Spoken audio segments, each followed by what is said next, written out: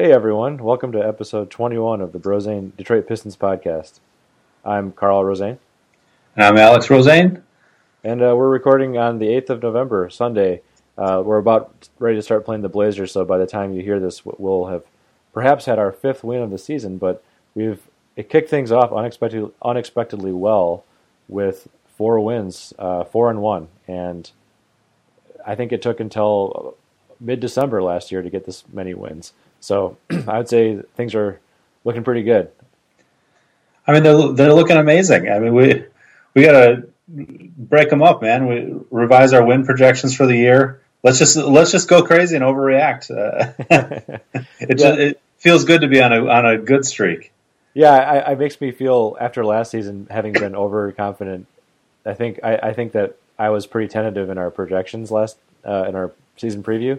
I'm not sure whether I'm ready to wildly revise them, but certainly, hell, I mean, this has been fun, and just to be watching winning basketball, it's just like wow, like it's sort of hard to believe. And I think what's really striking to me is that I didn't realize that our offense is so bad until we were talking yesterday and going through things. I was like, yeah, our offense looks, not so great. I know our defense has been great, and that's really kind of anchoring us, but our offense actually is terrible, but by the numbers that we're like 27th in the league in our offensive rating, which is the number of points scored per 100 possessions at 95, and nearly last in the East and 14th.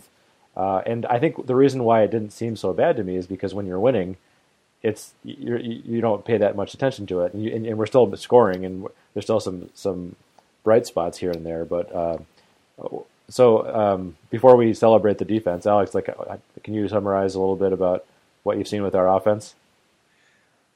I mean, well, first of all, it just shows that our loyal listener to this podcast are getting what they pay for, because we came in thinking like, well, the defense is the real question, but we know we'll be better on the offense, probably because we were just following what Zach Lowe said, where he predicted that we would have a better than average offense, and we were hoping it would be top 10. And it's been heinous, and so what's going on there? I mean, for one thing, we're just shooting really badly.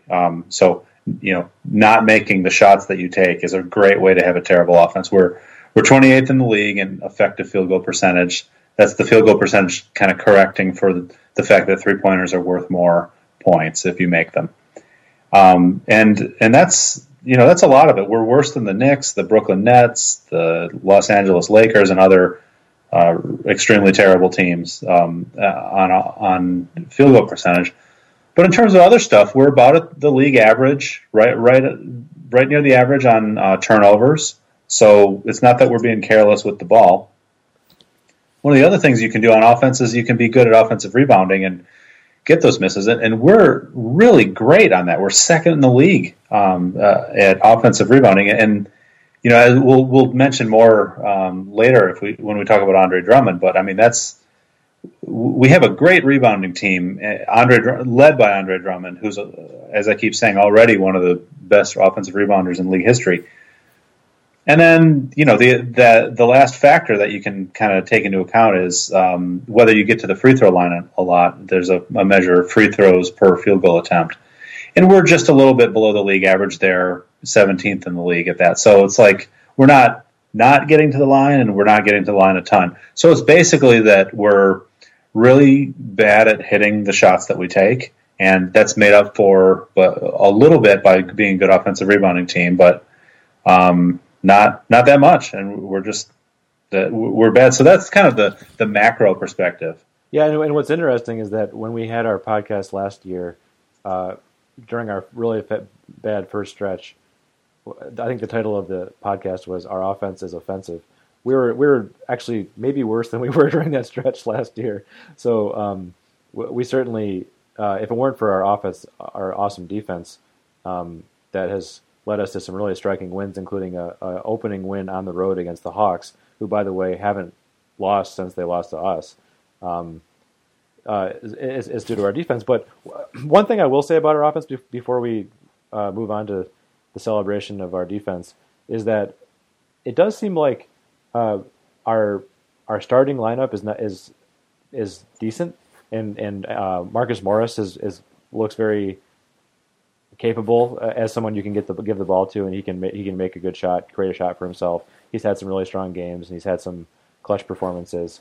But even when we're playing pretty well, or even when we're making shots, I'm disappointed by how often they're kind of like we pound the ball into Marcus Morris and he creates a shot, or KCP drives, or maybe Andre Drummond gets a putback. But we don't really get many assists. In fact, we're like 29th in the league in assist percentage.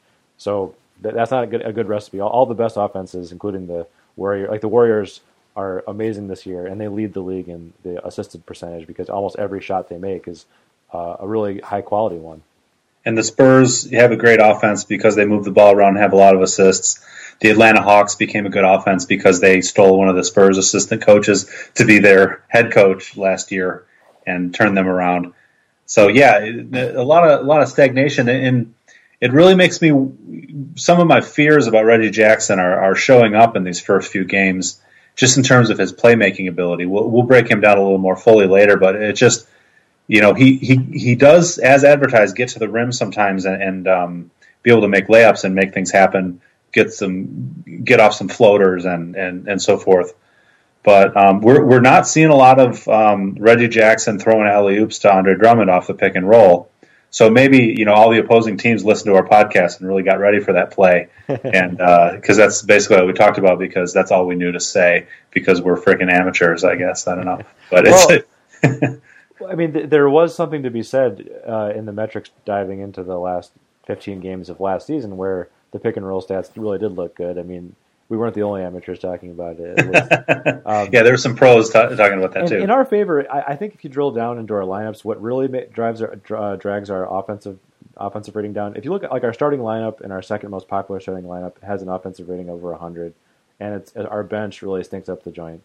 In our one loss to the Pacers, it was like I think our bench literally scored like less than 5 points the entire game, and also a former Piston, what's the guy's name?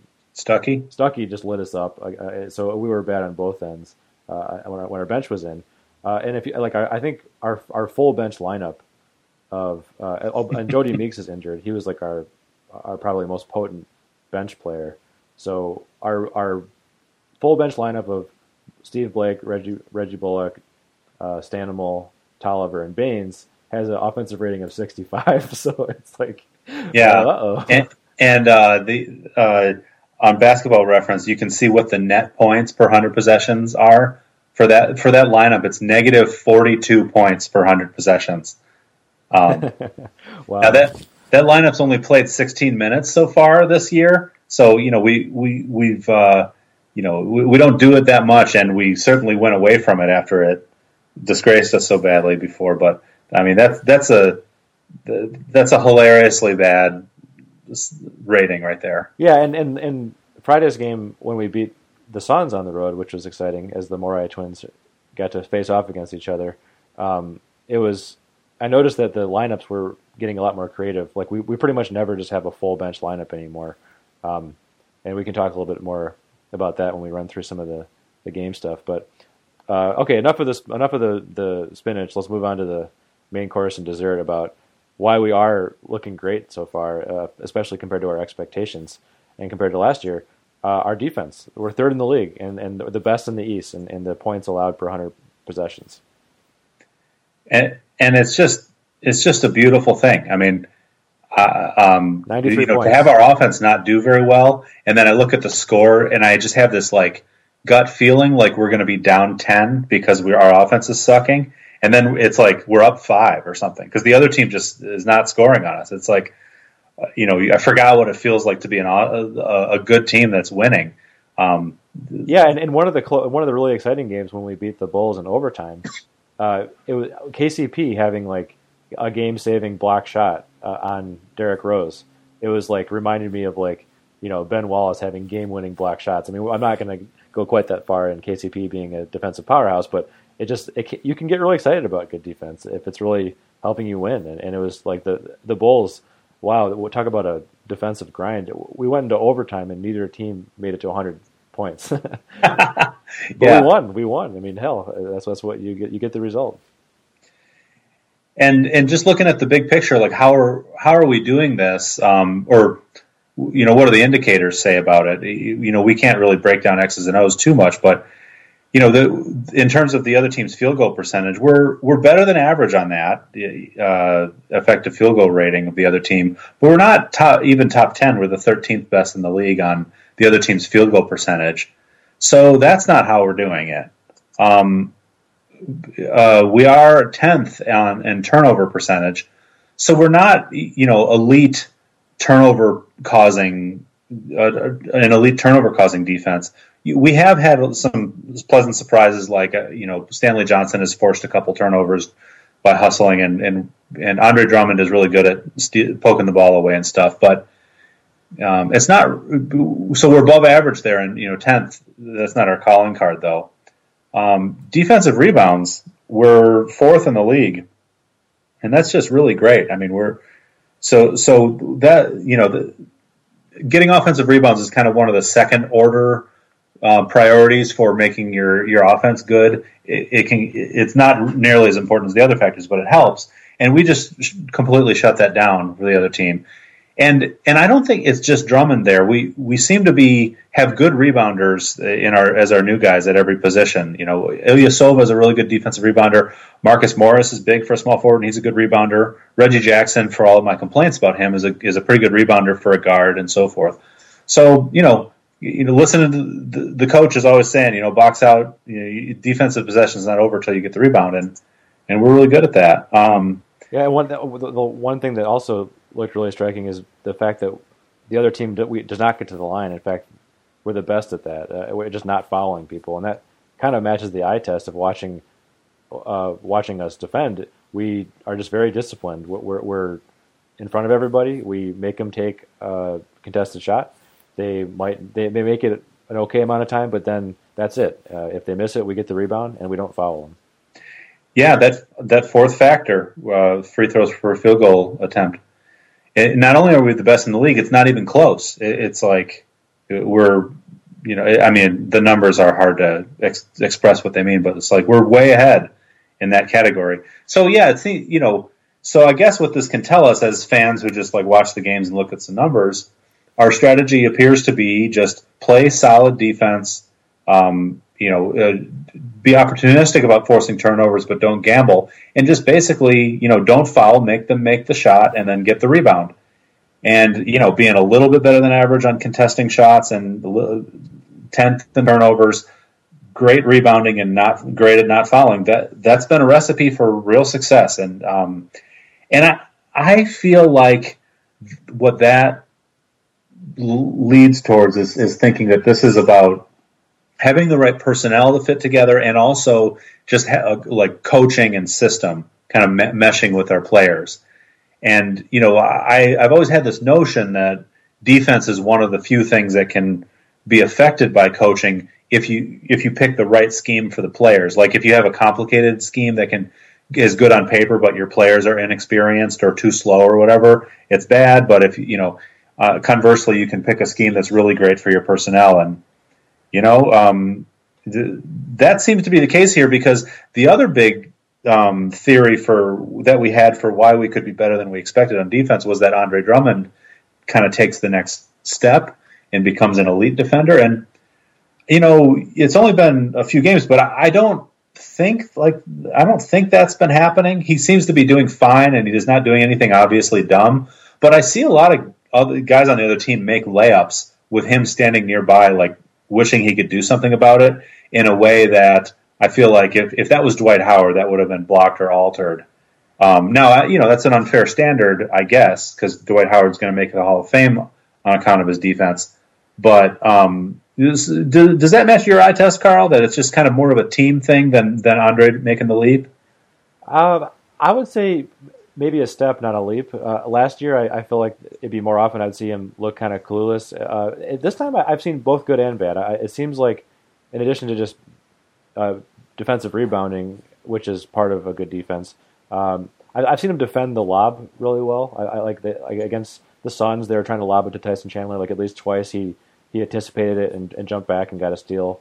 But I also noticed a couple of times where in a pick and roll rotation, like I remember like Chandler set a pick on KCP and left Brandon Knight wide open. and then Drummond kind of stood there still in the circle and didn't really contest the three, and he drilled the wide open three, and that was when they actually came back within like a few points towards the end, and right as that happened, I saw SVG flapping his arms like a penguin on the sideline. So I'm not sure if from what I saw, I think he messed up. Maybe it wasn't. And then also like when Bledsoe got past Jackson one time, it seems like he came right over to right near the basket, and it seemed like an elite defender would have been able to like prevent him from getting a layup. So even though he was there, he didn't really manage to block it. But then again, I guess I'm not sure if that's fair or not. But so to me, I think it's been mixed. But he doesn't look like he's lost out there, that's for sure. I think that's a really fair assessment that it's been mixed. I now that you mentioned it, I remember them trying to do pick and roll lob to Chandler and Andre sniffing it out and poking it away. So he'll have times where he looks like a special athlete who can really do things on defense. But okay, so he's taken a step but not a leap. And then I guess this team performance and the fact that, I think Marcus Morris is leading us in minutes and playing a lot at both the small forward and power forward. Van Gundy's plan to start him at the 3 and have him play the power forward or the 4, sometimes with second units, is really working. And he must be doing a good job on both types of players. I haven't really been able to sort out, watching him and judging for myself whether he's doing well or poorly. He doesn't appear to be like a Kawhi Leonard level, like just suffocate the guy, but he seems to be fitting in well. And then Ilyasova, the other main new guy, he seems to be doing fine. He's really lumbering and slow, but he's drawn several charges already, and that's as advertised. That was the one thing he was supposed to be good at is, well, not a good leaper. At least he could be standing in an inconvenient spot for the other guy and get knocked over. So I don't know. It's all coming together on defense. Maybe other teams will figure us out, but it's not like we've been playing lightweight teams. We've played some good teams, and we've done a good job. This is just awesome. Yeah, I'm tempted to check the Blazers score right now to see if we're. They have a good offense actually this year, surprisingly. But yeah, we're five games in, getting good wins against both the Bulls, the Hawks. The Suns on the road, and the last win was. The Jazz. The Jazz. The Jazz are supposed to be contenders to make it into the playoffs in the West. They may or may not in the West. Which means they're like a 4 seed in the East. Yeah, so it seems like our defense it's enough of a sample size to say our defense is definitely off to a great start. Whether or not we can maintain being the best defense in all of the East, maybe we've taken some teams by surprise or something like that. But it definitely looks good. I will say that it just seems like having the right caliber athletes at every position makes a big difference. There's no gaping holes in our defense, and Stanley Johnson also. He's been touted by SVG as just being a good defender. His offensive stats are underwhelming, to say the least. He looked a lot better in the preseason than he has on offense, but he's getting 20 minutes per game. He's often in the fourth quarter. So we have some interesting lineups where he can either play the 2 or the 3, and he seems to be able to stay in front of shooting guards and is big enough to knock bodies with power. Small forwards as well. So that gives us a lot of versatility, and it seems to be paying off in terms of him being a solid part of the rotation. Yeah, of our 4 lineups that have played the most minutes, the 2 that have done the best are our starters, who are plus 18 points per 100 possessions, which is really good. It's not the Warriors or anything, but that's our starters are really solid. Our next, the other unit that does really well is just our starters minus Ilyasova plus Stanley Johnson. So you move Stanley Johnson in at the small forward or the 3, and move Marcus Morris over to the power forward or the 4, and we're plus 19 points per 100 possession there in these first few games. And it's a much smaller sample size there. It's like less than 18 minutes so far. But I think what it shows is that he can fit in with that team concept, with that lineup, just in the overall flow. And just by the eye test, he looks like he does a good job of like, just getting the ball, making the next pass that he's supposed to in our offense. Occasionally, if it's near the end of the shot clock, he'll like dribble through his legs and shoot a jumper. But it's kind of like, well, someone was going to have to do something drastic anyway. And he's had a few, really run out in transition on the fast break and get to the rim, stuff we saw in his highlight package from college. So those are his positive contributions on offense. But, he's not making shots. He's shooting like 20% or something from the 3-point line. And he has a ways to go, but he just looks like he belongs on the floor in the NBA. And it's just like right away you can tell we did not blow it with this pick. And that's the biggest worry we have, obviously, with any lottery pick is, the first few games you see a guy and you're like, uh-oh, are we going to have to start like telling ourselves like, oh, well, he's young, Johnson's numbers are really not good, but he just looks like a professional basketball player and looks like he knows what to do a decent amount. He'll get lost sometimes, and Van Gundy will chew him out a little bit, but he doesn't look lost or stupid or bad. Yeah, and he seems to have a really good attitude about. I mean, just like, hey, I'm gonna earn my spot by focusing on defense and rebounding, and I think he has the potential to have his offense come around as well. Speaking of players who were starting to doubt a little bit, Spencer Dinwiddie, I mean, our second round pick from last year, seemed like he could have been a steal in the second round because he was injured and now he's back. But I don't think it's worth spending too much time on him. But the fact that Steve Blake is our solid backup point guard and Dinwiddie doesn't get many minutes is not looking too good. And what game was that when I think I think it was against the Pacers. He actually got some minutes in the fourth quarter, and I swear it was like 5 possessions in a row. He did he turned it over and then fouled and then took a bad shot and then fouled again. I mean, like he had a bad run. So I'm rooting for him. He's the right size. He's a big point guard. He could be a good shooter, but he's not looked good. And it's the clock is ticking if he can't be ahead of Steve Blake in the rotation. Yeah, it looks like the game's moving really fast for him. And maybe he doesn't get enough minutes to be able to get into a rhythm. I mean, it must be really tough to break into the rotation as a guy who's inexperienced on a team that has a lot of veterans on it and so forth. But yeah, everything you said is right. And every time he does something, I just like glance into that top right corner of my screen and see Van Gundy, turn around abruptly and yell at something at his assistant coaches. It just. It's kind of funny, from a fan's point of view to see that. But so far, so funny. I was almost thinking about being him for Halloween and just getting like a gray suit and wearing a no tie and just like having my arms crossed like high up my chest or something like that and shaking my head a little bit like a bobblehead. But yeah, I love that guy. And I'm glad that his sort of vision seems to be paying off early this season. Yeah, it seems like Dinwiddie doesn't really fit into that, but for now, yeah, because Blake, sometimes he makes plays where he looks like, yeah, he's a savvy basketball player. He can make a cute little pocket pass off the pick and roll, or he can throw a lob to Andre Drummond, but also a lot of times he just looks athletically overmatched, and it looks like, man, what is he even doing out there? And then I remember that Brandon Jennings is going to come back at some point and probably take all of the backup point guard minutes, so it's not a long run problem anyway. But it's true. Yeah, but it does seem like it was wise to pick up Blake in the offseason just to have an extra point guard in the rotation. So yeah. Anyway, enough of this backup point guard talk. Why don't we celebrate Drummond? I mean, my God, he's had 2 2020 games. He had 29 rebounds against the Pacers. He has more offensive rebounds, like by almost 2x the next best guy at 6.8 per game, averaging 19 rebounds per game.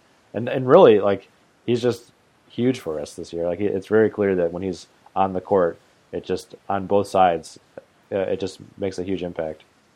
Yeah, we're in the top 3 or 4 in rebounding percentage at both ends of the floor. And as I said before, part of that is that we just got big guys who are good rebounders at every position, but he's just, I mean, this kind of snarky sports site Deadspin had an article that I thought was appropriately titled, "Andre Drummond is a hilarious monster." And And it was just basically all about the stuff you were just saying, 29 rebounds in a game. And they looked at some of the fancy Sport View data and had this quantity called contested rebounds. And he's leading the league in contested rebounds per game. So I guess that must have something to do with when the tracking cameras see that you got a rebound and another player was also going for it.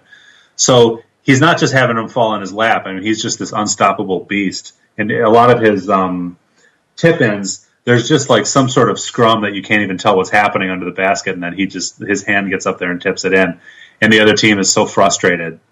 It's just awesome to have him on our team. And it's, they always say, like, you need to have one elite skill to be in the league and two to, be good or something like that. And I mean, he certainly has an elite skill, and that's his rebounding, and it's serving us well on both ends of the floor. And then, as we said, he's showing flashes of his potential on defense with his athleticism making a difference. So, I mean, that's really the great stuff about him. Yeah, and his offensive rebounds keeps us afloat. I mean, our starting lineup actually has a decent offense, and you can imagine, like, given our poor shooting, how much worse it would be if we didn't have that many offensive rebounds to rely on. And also, just like he just ends up with like 15 plus points a game on pretty easy baskets. I still am not super impressed by his.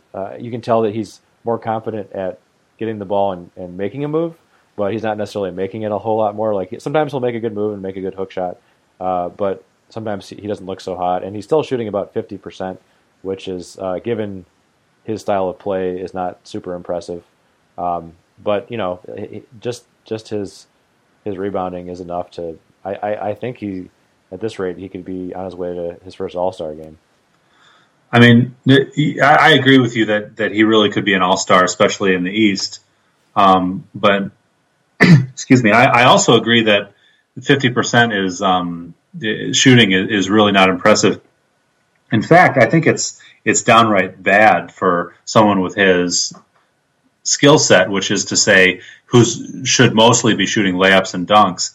A guy that Drummond is compared to a lot is a guy with a few more years of experience and more in the peak of his career, DeAndre Jordan of the Los Angeles Clippers. I think he's literally shooting 70% from the floor this year because he plays with, not only Chris Paul but Blake Griffin, and two incredible passers, and he's just like constantly getting monster dunks from great lobs. Maybe our passing will get better at some point, and he'll get more of those. But one thing I noticed is that one thing that lowers his field goal percentage is that he's doing a lot of tips and stuff like that, and those are great, generated from nothing shots. So I don't mind if he gets 3 of those and only makes 1. Like, there's no harm done there. Yeah. But what really hurts is he's actually taking more shots from between 3 and 10 feet away from the basket than he is between 0 and 3 feet. It's about the same, but it's actually slightly more. And the 3 to 10 feet away, that's kind of the, shooting a jump hook or a floater type of shot. And so that's the, we're throwing it into the post and he's making a move, or he gets a rebound and instead of passing it back out because he doesn't have a dunk, he'll try to do something with it. And he's shooting 43% from that range. And, that's okay. I mean, a lot of guards will kind of shoot that if they're not that great at floaters. Reggie Jackson's shooting a similar percentage from that range, by the way. But, I mean, it's really not a good quality shot when he takes that. And it's not, quote, the problem on our offense, but he's taking a lot of shots from that range, and it's not a high-efficiency look. Yeah, and it kind of goes back into our offense overall just needs to move the ball a lot more and find open looks. And I think the possessions we use where we just pass it to him and he makes a move, it's just not a great offensive possession. Ones where we just give it to Morris and he makes a move and he makes it is a decent one, but it still feels like, wow, you'd hope you wouldn't have to rely on him creating offense like for our bread and butter, and we don't seem to be like rotating it around. And also Reggie Jackson, I mean, there have been like, I feel like I've seen 3 lob dunks to Drummond in the first 5 games, and maybe there's one more. But of course, I'm keenly watching for it, and when it happens, it's awesome. But I think there's only been like a handful, and that there should be a handful per game, ideally. Yeah, he has. Let's see, he has 10. He's made 10 dunks this year, so probably some of those were offensive rebounds and so forth. I almost wonder, and this is where coaching and really knowing a team and being close to basketball helps. And it's been a while since I've been on a organized basketball team, and on that team nobody could dunk because I went to a private high school or whatever. But so I don't know what it means that he's not just only being satisfied with dunking on lobs and putbacks. It might be that it's sort of a price we have to pay for having him be such a beast on rebounds. It's just like something that gives him energy and motivates him. You sort of have to feed the big man or something. And it also might be thought of as an investment in our future. Like, we're not going to win the title this year, so we may as well pay a little bit of a premium for an insurance premium, I guess, or make a little investment in him building his skill set in a real world situation. And if 2 years from now he has a post game because we tolerated him shooting a bunch of these this year, I guess that might be worth it. So that's kind of how I'm trying to process, like, seeing him, shoot things other than his awesome dunks. Yeah. And again, it doesn't seem like it doesn't stand out as like the biggest problem with our offense by any means. So, but it certainly, either way, it would be nice to see that either decrease and open up opportunities for the rest of our offense, or he just gets better at it. I do feel like I noticed in one game him making some decent passes across the court, and if he can get better at that kind of thing of keeping the offense flowing, I would also love to see that, because that's like a really great skill to have as a big man too. I haven't seen a lot of that.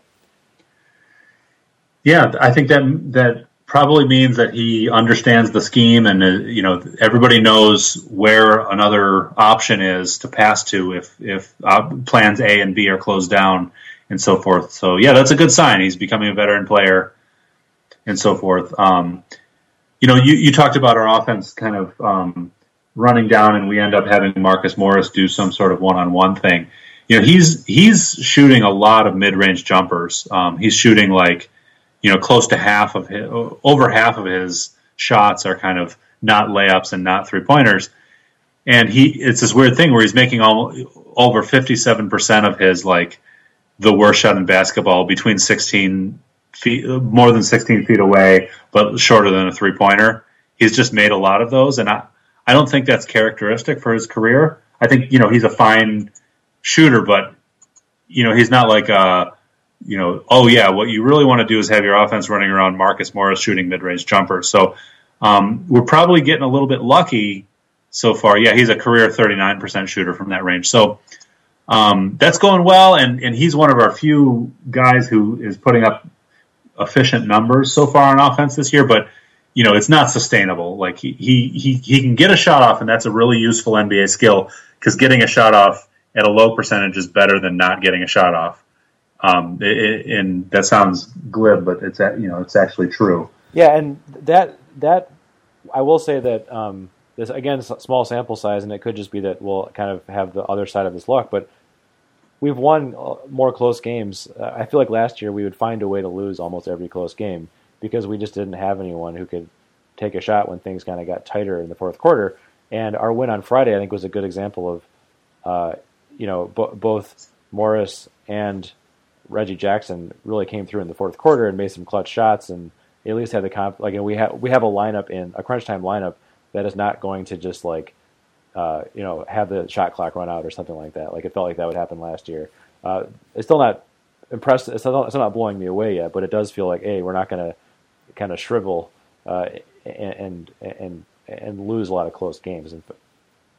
I think you're right, and I think you've hit on something that in crunch time, now that we're good enough that we're actually going to be in close games at the end of games with good teams, it's good that we do really appear to have two guys, in Morris and Jackson, who have the balls to get off a good shot and just have the confidence to take it.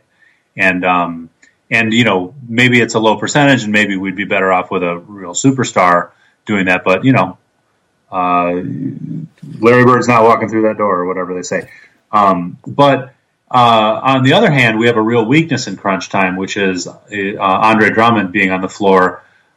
There's some rule where outside of 2 minutes away from the end of the game, you can foul a guy intentionally and have him shoot free throws, but inside 2 minutes, you're not allowed to do that anymore. But we've seen between 4 and 2 minutes left at the end of a game or at the end of a half, teams do that a few times. And I was really hopeful. His first couple of games, Drummond shot like 60% from the free throw line, but then he had a real stinker the other night, and his overall season average now is closer to his career average.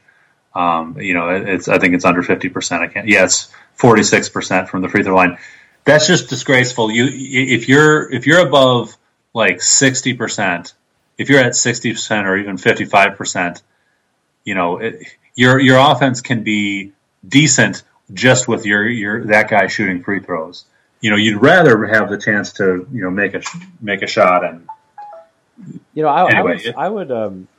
I'm holding out hope though, because until the Suns game on Friday where he shot like 2 for 12 or something, like he shot really bad free throws on Friday. Before that, he was shooting a lot better, and his stroke looks reasonable.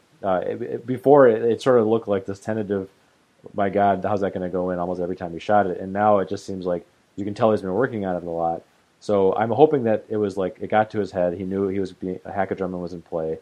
But so I don't know. I'm not holding out hope he's going to become like a 70% shooter, but I am holding out hope that he can still be like a 60%, like good enough that's not like a go-to move for the other team. Yeah, that's a good point about his form looking better. And, it could just be that like his form regressed a little bit when he was tired at the end of the Phoenix game or something. It's hard to say. I mean, as I said in a podcast during last season, looking into it a little bit, there isn't much of a pattern on whether guys can start out their careers as bad free throw shooters and end up as passable or good free throw shooters. Most guys who start out bad don't end up good, but it has happened a couple of times, and it's just, it's hard to say whether it's going to happen. So, there's a chance that he could improve. We have no idea whether that's going to happen. He got my hopes up a little bit the first few games, but we'll just have to see how it goes. Yes, and so going around the roster a little bit, we've talked about Drummond and a little bit about Reggie Jackson, but you were telling me something yesterday in sort of the comparison that Reggie Jackson, sort of some dubious company he shares in his sort of like high usage, low efficiency numbers. Yeah, I mean, so my big worry for him going into the year was that he put up big numbers, but sometimes it was just because he shot a lot and not because he was efficient. And then he had a couple of months where he really was pretty efficient too. And so that was really like the couple of months that we were hanging our hat on and signing him to this big deal. Well, I mean, how he's playing so far to start the year, he's playing with two new starters in Morris and Ilyasova, and maybe we're running some new offensive stuff. I can't really tell, but it's just not going great for him so far. He's putting up decent numbers. If you just look at his box score stats, I think he's averaging 19 points and 6 assists or something like that. Close to 20 points and 6 assists, and he's a good rebounder, and he's hitting 37% of his threes, which was a real key indicator that you flagged, Carl, about whether we're going to have a good offense this year. But when it comes down to it, his offensive rating is bad. It's under 100, which is like you shouldn't be getting a lot of rotation minutes level efficiency, but his usage rate is over 30%, which means he uses over 30% of our possessions. And that's the level that like Carmelo Anthony and Kobe Bryant usually have, like guys who have a reputation for using a lot of possessions. And that combination, I just looked at, well, who has had a whole season that has been that combination of like over 19 points a game, above 5 assists a game, offensive rating under 100 and usage rate above 25, just to get guys who use a lot but not to overfit his numbers. And the people who have ever done that are there are 9 guys who have ever done that, or 7 guys who have ever done that in a whole season. Monte Ellis did it twice. He has a reputation as being a guy who's a really talented, high volume, low efficiency guy who looks good on bad teams, and his teams never win anything. Michael Jordan did that at age 38 when he was a Washington Bullet. Ricky Davis of Cleveland early in his career, and he was had a reputation as being a me first guy. He had a big controversy for purposely missing a shot on his own backboard at the end of a game in a meaningless possession to get himself up to 10 rebounds to get a triple double. That was like widely panned as being disgraceful and selfish. And Allen Iverson did that during one of the years where Philadelphia was bad. Gilbert Arenas did that early in his career before he became good and efficient. And then Pistol Pete Maravich did it at age 30 during 1 year in his career. So that's a lot of guys who the casual fan loves, thinks is great, thinks has a lot of heart because he has the balls to take a shot and get a shot off at the end of a game and puts up decent scoring numbers, but their teams don't win anything. They're disgracefully inefficient, and they're not really making a contribution. Now, okay, it really sounds like I'm piling on. Let me just be the first to say this is only 5 games. He's not going to do this for the whole season. But this was just my way to beating a dead horse way of saying, so far it's not going that great this year with Reggie Jackson running our offense. And he's really part of the problem about why our offense is so bad. Yeah, and I'll also say, to be fair to him, I mean, he's not looking great, but no one else on our team is either. I think the best offensive rating is Andre Drummond, who just barely ekes over 100. And by the way, on stats.nba.com, Reggie Jackson is over 100. But I think it's that annoying discrepancy between the Basketball Reference and Stats.NBA and the offensive rating. But either way, he's not good, but at the same time, neither is no one else is either on our team yet, including like KCP, who we had high hopes for, who's had been hit or miss. Okay. Yeah. You know what? BasketballReference.com is just so easy to get numbers from. You. The NBA.com is probably the official one or something, but.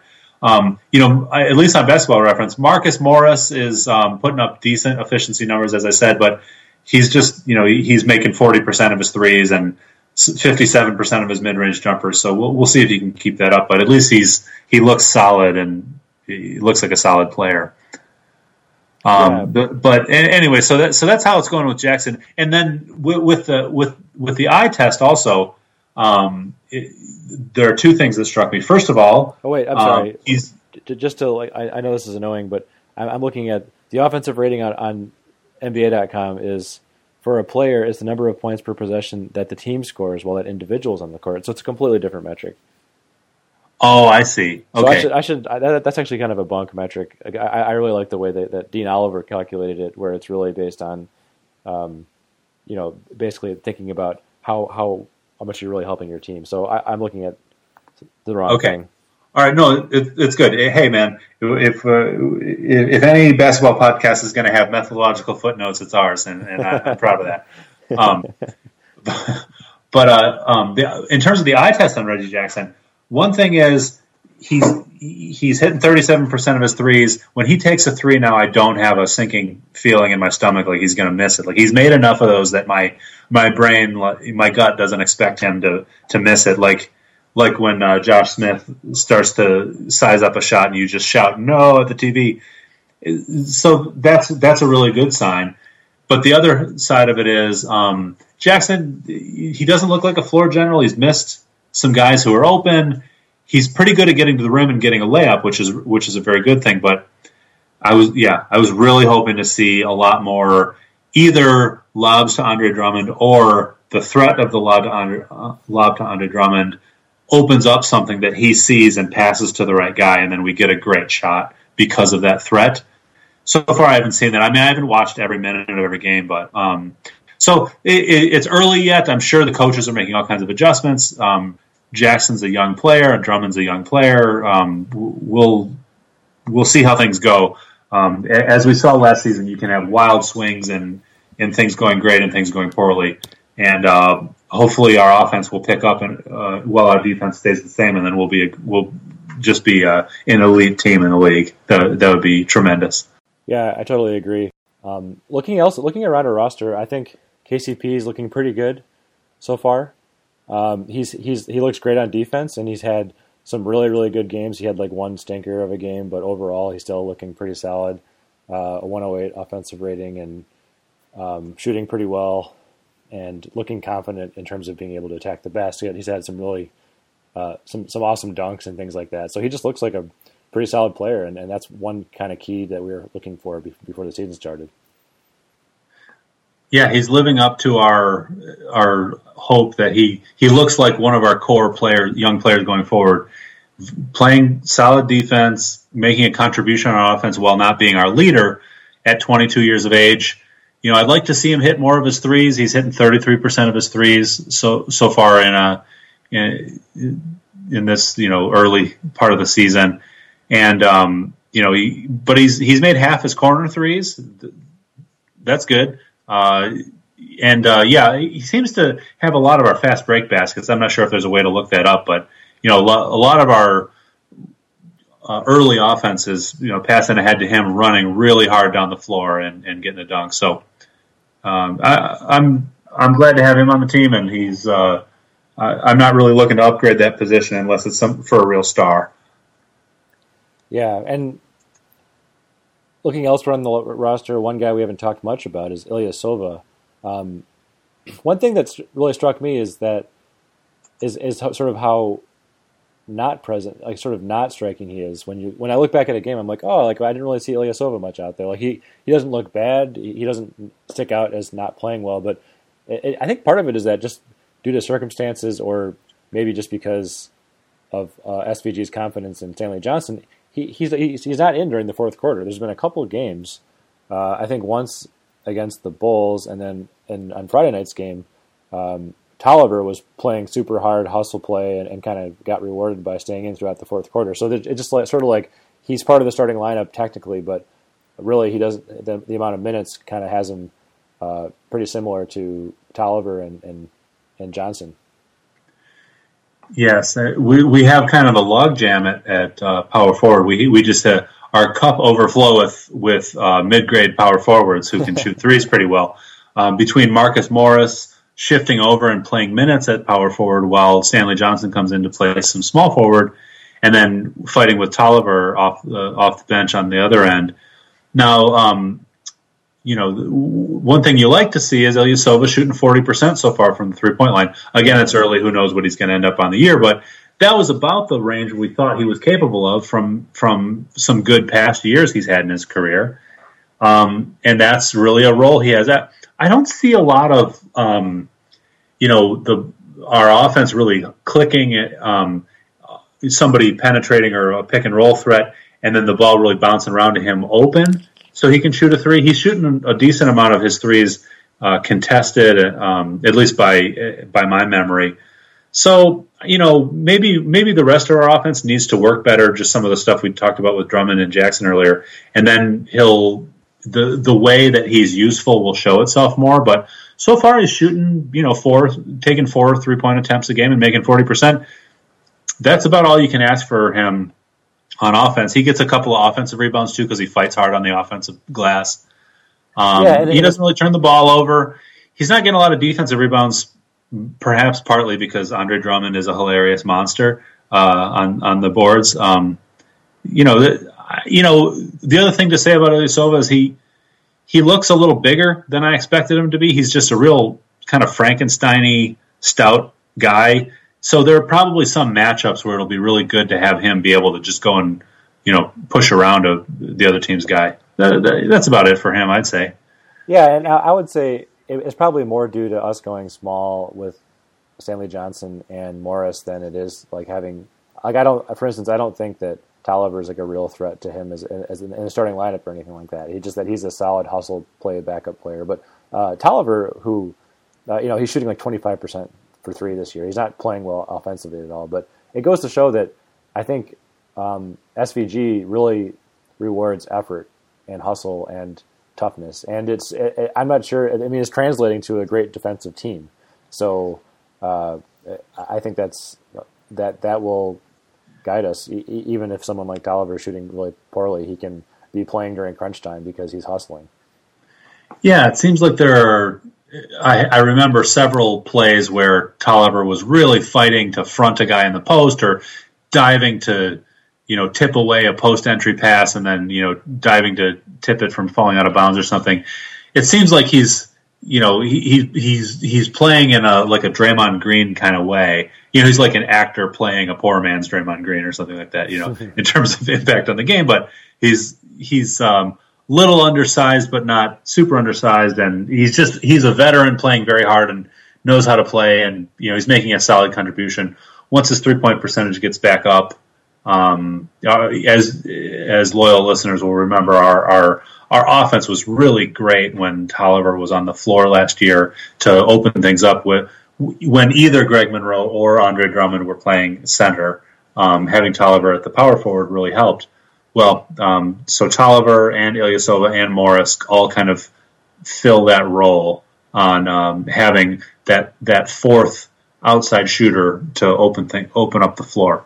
Yeah, and plus, so our power forward rotation seems fine. Yeah, and Tolliver missed the first game or the second game because he just had a kid, and then the second game, I imagine he flew back and had like zero sleep and stuff. So we have a super noisy sample size on him right now over like 3 games or something like that. So I'm not going to read a whole lot into it. I hope he bounces back and becomes like a solid, makes open threes when he's in the right position. Yeah, so I don't know. Overall, I guess I'm tempted. Should we look at the Portland game right now to see if we can? No, I mean people don't need breaking news in this podcast. Let's just save the surprise. The other new guy who we gave a lot of money to was Aaron Baines, our backup center. And, backup centers don't really sell newspapers or whatever in terms of, wanting to spend a lot of time talking about him. But we're paying him $6.5 million this year, and people raise their eyebrows at what we're paying him. And, he seems to be doing fine. He's a low-usage, high-efficiency offensive player. He's a large mammal out there. He's 6'10", 260 pounds, so he's the second heaviest guy on the team after Andre Drummond by a pretty wide margin. So, he seems to know how to play basketball. He gets the ball and seems to make the right play, and has had a couple of dunks off of making the right cut to have somebody pass him the ball. Not much to say other than that. I mean, he's part of that bench lineup that has a hilarious negative 45 points per 100 possession net rating, but we never expected him to be a real creative force on offense, and he's not one of those Reggie Jackson, Marcus Morris, like give him the ball and he'll get you a shot type of guys. But I just thought I'd mention our last, moderately important acquisition this offseason, seems to be doing what he's supposed to. And, yeah, he looks solid, and I think if it weren't for the fact that Drummond's so valuable and having him off the floor ever feels risky, he would feel even more solid. I never feel great when Drummond's off the floor, but one thing that reminds me that one thing I wanted to mention is mitigating the offset of when our bench is on the floor after we had our one poor game against the Pacers. When our bench scored 0 points. And the last game, SPG mentioned he was planning on doing this. We're kind of getting in this rotation where we never have all non-starters on at the same time. So I noticed that against the Suns we had Blake, Johnson, Tolliver, and Baines, but we kept Marcus Morris on the floor, and that gave us at least someone who could get a shot off. And then we brought back in Reggie Jackson and KCP, but kept Johnson on the floor for a while.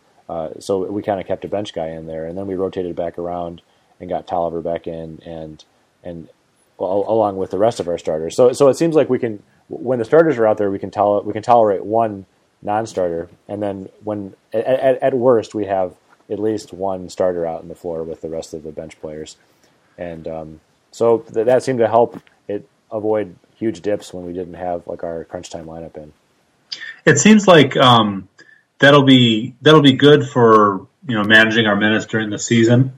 Excuse me. I wonder if it will hurt things a little bit in terms of certain lineups playing a lot of minutes together and getting into a rhythm. But I know that during the playoffs, it's really important to have a lot of different options in terms of versatility and having guys play different positions so that you can react to the other team's moves. And I feel like we're in a great position to do that. We've had our starters play crunch time minutes. We've had our starters minus Ilyasova plus Stanley Johnson playing crunch time minutes. I mean, we've mentioned that offline that Stanley Johnson has been guarding the other team's really most creative player during crunch time possessions before. He was guarding Brandon Knight at the end of the game in the Phoenix series once or twice, and then in the Utah game he was guarding Gordon Hayward on an out of bounds play twice during the last 30 seconds of that win.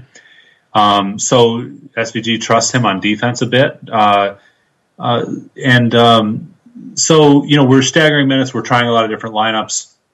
I think that'll serve us well in the long run. It's one of those make an investment in trying out different options, and it's not the most important short-term trend, and it's not really why we're winning or losing any particular game. But I'm glad to see that the plan of having guys who can play multiple positions and being able to throw a lot of different looks at people, including looks we haven't done yet, like Baines and Drummond playing together. We could do if we're playing against a team that's going really huge, like Tim Duncan and LaMarcus Aldridge for the Spurs, or Gasol and Randolph for the Grizzlies. During a couple of key possessions, we could throw a couple of huge guys out there. Anyway, that's an example of yet another look we have that we haven't even had to use. Yeah, definitely. And just, again, and Morris being able to play the 4 or the 3, and Johnson going down to the 2 if he needs to. It gives us a lot of options. All right, so, looking ahead, I think, obviously, I will say that I don't want to fall over ourselves too much. I think that was one thing that's interesting is that our record puts us at 4th in the East right now. We're tied for 4th among the teams that only have one loss. But our net rating puts us at 7th in the East. So we've won some close games, which I guess we haven't blown anybody out yet or anything like that. So I'm not sure how much to read into that, but it makes me feel like we could have a stretch where we lose some of the close games and regress back down a little bit. But hey, everyone projected us to be about the 10th in the East, and we're looking solidly in the 7th or maybe up to the 4th or 5th best team in the East right now. And I think that I'll be looking to see if our defense can really sustain our excellence as teams start to kind of not take us very seriously, and whether our offense can kind of start to pull it together. And then going forward, looking forward to the new year when Jennings comes back and Jody Meeks is back from his injury, that's a huge, huge difference on our bench lineup offensively. And I think that's right in terms of what we have to look forward to throughout the season. The immediate challenge is our record might not look as good in a couple of weeks because that Phoenix game last night and Portland tonight, or the other night in Portland tonight, we're playing 10 out of 13 games on the road in a stretch, including this is the second of 6 in a row on the road. And we're playing some good teams in there and some bad teams like the Lakers and the Kings. But we really got to keep it together and win the games we're supposed to win on the road. Right? Now that we're thinking of ourselves as a good team, we got to take care of business in those games. And then if we get everything together late in the season, we have a stretch where we play 9 home games in a row. This is in March. So if we have things in good shape by then, we're in the hunt for the playoffs. We could really, make a run towards the end of the season. But we gotta take care of business where we can and try to sneak away with some wins on this big road campaign we're on right now. Definitely. I think we're playing the Warriors at some point during that, so I think we can. We're playing them on tomorrow night. Yeah, so I think we can count on a big L of that one, but who knows? Maybe we'll shock the world. Give them their first loss of the season when their net rating is 17 points or something. It's crazy. Steph Curry is an alien. It's just what can you even say about him? But yeah, hey, we gave the Hawks and the Bulls their only losses at various points in the season. So who knows? So you're saying there's a chance? All right. Well, we'll wrap it up there and look forward to checking in with you all in another couple weeks or so. And hopefully we will still be as enthusiastic as we are right now. All right. Go Pistons, Pistons, Pistons.